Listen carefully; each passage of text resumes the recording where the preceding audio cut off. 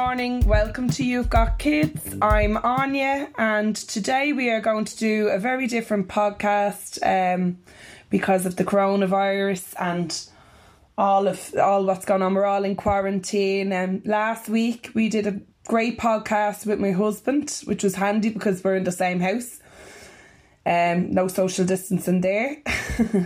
But yeah, we did one last week on the Leaving Cert and homeschooling and how to kind of relieve some stresses on some of the parents and the kids with homeschooling. And this week I thought it might be an idea to talk to some new mothers who have newborn babies and are basically in quarantine and how they're managing, because usually what we do is obviously when we have a new baby, the family and all are around and you have that extra support. So I decided to invite my own sister who had a beautiful baby girl in February. My sister Aoife is here to join us via Zoom. Hi Aoife. Hello Anya. Thanks for doing this with me. I know Aoife's very nervous because Aoife's never done anything like a podcast before, so she's like, what will I say? But that's perfectly normal. And so Aoife, I suppose to make it easier for you, I suppose it'd be handy for me asking you questions, yeah? Yep. So Maria was born on the 6th of February and we were obviously all around for the first while, and then all of a sudden we're all put into this quarantine. I just want to ask you, how do you feel you're managing? I'm actually managing better than I thought, I suppose, because I have Sean home. My partner was laid off. He's there for the extra support. So for the first 6 weeks, because I had a C-section, I was mostly on my own, except when you came over to visit. He wasn't there. And then I got used to being on my own for about 2 weeks. And then this all happened. And now I have Sean around, so that's great support. But it's different support. Your family are different support to your partner. Like, I feel like with you, because you have kids, I could talk to you more and relate to you more, and where parts that Sean doesn't understand. So I'm probably rambling already. No, you're not. You're fine, because that's perfectly normal. Even when you have 4 kids and you move on, you'll still be kind of going, sometimes men are from a different planet to women. And I suppose you having a section in general, you were already almost in quarantine because you're not allowed to drive. You're limited to what you can do when you have a section as well. So, I mean, we were kind of lucky, I suppose, in the sense that when it happened that I was able to go over while Sean was in work, or that our own mum was able to go over and help you, like, during that first. But I suppose you were looking forward to getting out, weren't you? Like, and then to be told, no, stay inside now. Like, that must have been very difficult for you, just in general, like. Yeah, it definitely was, because I'm very independent. Plus, I can't really sit easy anyway. I'm always on the go. You know yourself. I go to your house for an hour and then I'm like, right, okay, look at the door to go and do something else. And I had to learn how to, them 6 weeks, so it's like you were telling me, like, it's a good way of learning how to relax and enjoy your own company and kind of bond with your baby. And it's like, grand, yeah, that's great, 6 weeks, and, you know, I'll do that and then I'll be out. And I got used to chilling out, probably a bit too much with Netflix and, you know, eating what I wanted and kind of treat like a holiday for myself. And I had the end in sight. Like, I knew when things were going to get back to normal, I'd start like looking after myself more. I'd be exercising more. I'd be out with the baby. I'd see everybody. And then I think it was 2 weeks after, or a week and a half after, the 6 weeks went by and I was told this was all happening. And I was afraid to go out the door with my baby and afraid to touch my family or hug my family and pass my baby around. And that was horrible. It was all kind of taken away from me. Yeah. And particularly in the early stages, none of us really knew how bad it was kind of going to get. I had a feeling myself we'd end up on lockdown eventually, but yeah, like, I mean, even for us, it's hard not seeing Maria, like, and for Mum and Dad and for Sean's parents as well. It's very difficult because it's their first grandchild as well, like, and it's so exciting for all of us, but particularly for them because it's their first grandchild. It must be difficult for them as well, not seeing Maria. But what you did for Maria's great grandmother, Sean's mother, was a great idea. Do you want to tell us a little bit about that, because it might be an idea for other women out there who are in similar situations? Yeah, well, Sean's grandmother, which is Maria's great grandmother, she lives in Dublin. We're in Kildare, and all of her sons and daughters are living in different counties, so everyone's really far away. And she's in a house on her own. She's 82 years of age, and she's like myself, can't sit easy, but now she's been told that she's to stay inside, and it's kind of getting to her. So I wrote a letter from Maria, mentioning how important she was, and that like how lucky Maria was to even have a great grandmother. Not everyone can say that, and it's important that she stays in and stays positive. And then I stuck a few photos of Maria in there, and luckily I have a Polaroid camera, so I took a few that day, and then I posted it out. And I didn't realise what kind of impact it would have, but the next day she actually got it and rang Sean. She was very emotional, and she wouldn't be a very emotional person. I suppose with everything going on, it really kind of hit her more so, do you know what I mean? She was out with her neighbours, like, you know, showing them over the wall the photos of her great grandchild, and she had no photos yet because we literally hadn't had a chance to get photos of family and get them printed and people to have all them little things that you do at the start. So yeah, it was a lovely thing to do, and in that I felt better, and I was like, okay, who else can I do this for, you know? Yeah, that's... So two people, you both benefit. Yeah, no, it sounds like a lovely thing to do, and especially because the elderly in general can be quite isolated during times like this in particular, because they're being told to cocoon. And I think in general, I suppose we all have to be watching out for our elderly neighbours and stuff like that. Like I said to my elderly neighbour, I said, like, if you want me to nip to the shops or anything, if you're stuck for anything, don't be stuck, shout over the wall, give me a ring. She has my phone number. But particularly with grandchildren, like the elderly, sometimes, you know, in general, as life goes on, we tend to get on with our own lives. You have school runs, you have your daily routine, work, all that kind of stuff. And sometimes it's like, you know, your grandparents, particularly the great grandparents, they're so old, and you're trying to see your own parents with the baby, and then trying to see great grandparents, and trying to get the balance with friends and work and everything else that just comes with life in general. When you have kids, you just don't have as much time as you used to. And I think this has made people stop, pause and realise they can just say, do you know what's really important is family, and connecting with family and connecting with people. Because when something like when this is taken away from you, when you're not able to go out and reach out to your family, and particularly your elderly family, because you're not going to have them forever, it just makes you realise what's really important, doesn't it? Yeah, big time. Like Sean, my partner, has 3 grandparents alive, so that's 3 great grandparents on his side, and then 1 great grandparent on our side. And unfortunately, our grandmother is not well. Yeah. So it's not really the same. I can't really call her up. So that kind of made me sad as well. I was like, you're so lucky. I said to her, you're so lucky to have all your grandparents there, and she's so lucky. And it's like that when you get older. Like I did have 3 grandparents growing up, but like that I was a lot younger and you wouldn't make time. But now you're like, oh God, that time was so precious. And I'm saying to my partner now, like, make sure you ring your grandmother every day. Don't just say, oh, ring me if you're bored, because she's not going to ring you, and she feels like she's a burden. You know, I think they get to an age where they feel like they're nearly intruding her. And so I said, you need to make the effort and make that call, and it means the world to them. So yeah, it definitely makes you appreciate your family more and affection more as well. Not being able to hug and kiss people is another thing. Yeah. Because our Nana has Alzheimer's, so... but like in saying that, we can still make those connections by a phone call. And like, I mean, I'm missing her terrible. We went down, we were lucky to see her just before we all went into lockdown, yourself and myself, when we brought Maria down to her, and it was lovely that we got to do that, like, before this happened.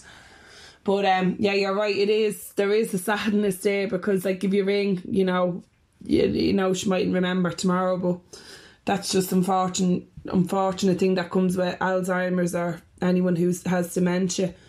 But the connections are still very important to her, I would say, on the day that we can do so. I would say just make that phone call anyway, like, even if you're feeling, you know, it is sad, like, and it's not the same as Nana a couple of years ago, you know, because you know full well, like, you miss those sparks in her personality. But she's still here and we're still blessed to have her, and Sean's definitely blessed to have his grandparents, and it's great that Maria has three. And funny that you say that, because before our grandfather passed away, he was constantly up in our parents' house, and it was a great time for him to spend time with his great grandchildren, my children.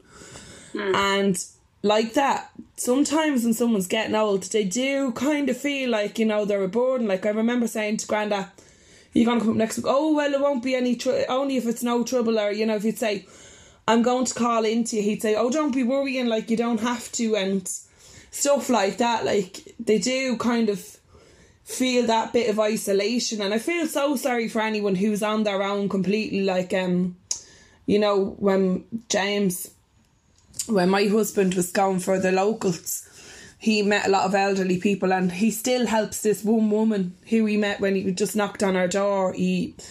She'll ring him from time to time. She lives down the country and she's on her own, God love her, and he'll help her out with stuff like, you know, the last time she rang, she was looking for something done in the garden, and he was good enough to go down and help her out. Like, but I mean, it's those connections in particular, like, that have really lost, because even for the elderly cocoon and living on their own, sometimes going to the local shop was their only way of meeting people, you know, or a chat with somebody in the post office, and that's kind of stopped for them now, I suppose, as well. But no, we're kind of going off topic. But I suppose this is very important as well, that we do kind of think of those things as well, even if it's just, like, I thought you sending the photographs and the letter was just the nicest thing to do, because it does remind them that they're important. So I suppose even if there is an elderly neighbour that somebody has out there, sending them a card, or, you know, just saying we're thinking of you, or a little note like saying, you know, if there's anything I can do with your phone number on it, I suppose is another way of helping people through this. Also, you've been going for a couple of walks along the canal with Sean, haven't you? Like, just to kind of get out and get that bit of headspace. Yeah, it's an everyday thing now, because I would have been a very active person, and Sean wouldn't be at all. And even now, he looks forward to the walks. He wants to get out, because obviously the walls are kind of closing down. So we live in a 2-bedroom apartment with no back garden. We have a small balcony and a newborn, so it's great for us. And I think it's something that will continue when finally everything does get back to normal. And it's great. I come back a new person nearly. We go out nearly killing each other by the time we're coming back last, and then we're going in and cooking dinner and having a nice evening. So yeah, that's been doing me the world of good. And I'm actually trying to stick one walk in now by myself. So Sean gets a bit of time on his own. I get a bit of time by myself out on a walk, and then we both have a walk together that evening. So yeah, and it fills up the day too. Not that I'm looking for something to fill my day. I have a 2-month-old baby that literally needs feeding, changing, cuddling. It's good for us as a couple. Like, I suppose what would have happened usually, by now I probably would have let you babysitter, and me and Sean probably would have went to the movies or even out for a drink or a meal. So now we have walks, and I know it's better for us. Well, I'll definitely be dying for that drink and that time in a pub. Getting a chance to go out and have a dinner, have a meal, like, yeah, that'll be nice. And I'm missing taking her as well. I was like dying to rob her off you, because I was like, yeah, you know me, I was like, you know, if you ever want to go out now, just drop her over, because I'm baby mad and Mrs. Broody. But yeah, it's hard, even as you said at the start, having Sean at home. Like, I find, my husband being a school teacher, I find that every time he's off, I get less done around the house. I don't know what it is, whether I switch off and I'm just like, there's no point, because they're all under my feet. Like the other day, I was like a drill sergeant. Like, you get up, do your room to the girls, and I was like, you get in there and do this. And the two boys, we let them play out the back, give them little jobs to do. They're only small, but like cleaning up their ties, and they don't mind doing that. But the girls, like, you know, it's like a battle trying to get them to do anything. You know, cleaning is boring. I hate cleaning. So, but I was like a drill sergeant going around last week, and the house was spotless, but the next day it was like an absolute bomb site, and you're just like, what is the point? What is the point? Like, but you just get on with it, don't you? You just have to do it. But like, I think a lot of women, and probably men too, feel that extra pressure. I suppose if you're not used to having everybody in the house, you're used to your routine, but I suppose one thing that this has given us is a new appreciation and how we've put our focus onto things outside of the home, outside of the family, as opposed to really appreciating what you have in your partner or in your husband, in your children, just having them around you and appreciating the time that you can have together. Like, one thing, Sean, I know is an extra financial burden because Sean's after been laid off for a while. So that's another stress for you to be dealing with, isn't it? Like, oh, definitely. Like, we had, like I know everyone in the world right now, it's impacting everyone differently. But our personal things, it was, we were saving for a house for one. That was one thing that was on the list, and we were hoping to do that early next year. So we were like, we'll have a deposit. And all of a sudden that stops now. It's like, okay, that money needs to go towards rent now, and nothing's going into savings, and we're seeing what we have at the end of the month. Because I'm on maternity, so my wages was cut already, and his is being cut now.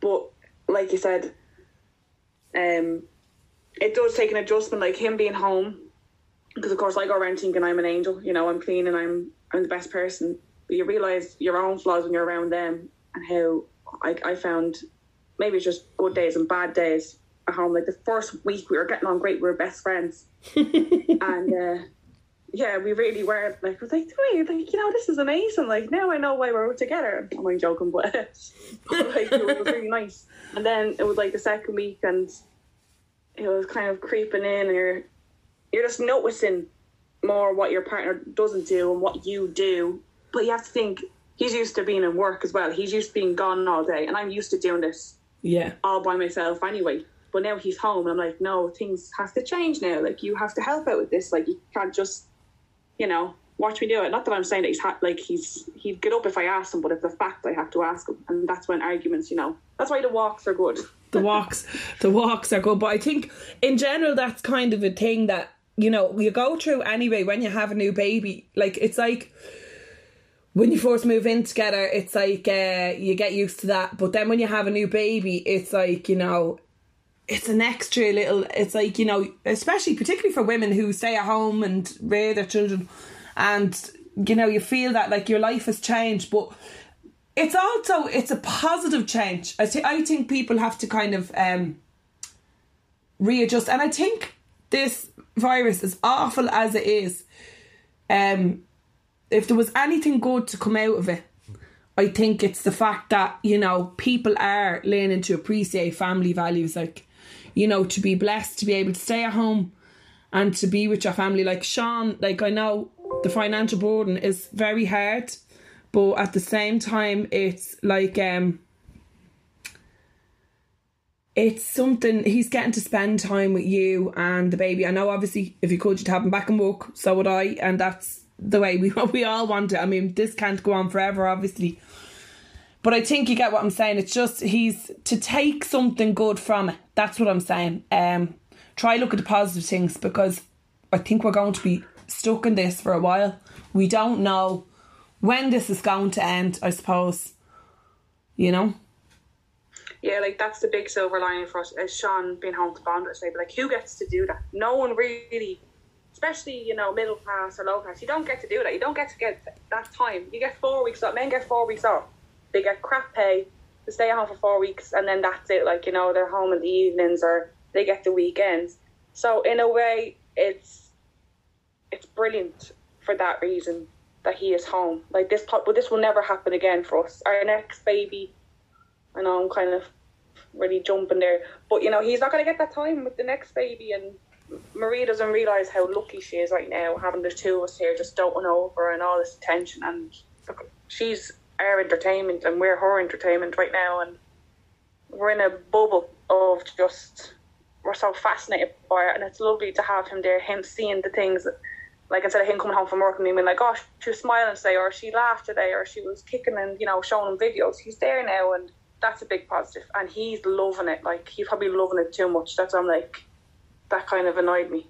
Like, you like, this is great, like, isn't it? Like, yeah, like, you know, it's not, you know, be going back to work soon. But it's you do have to think of the positives, because you can have your bad days. Like, personally, I had a bad day yesterday, and just everything just kind of got to me, and I was angry with the world. I was angry with everything, and I was angry with Sean.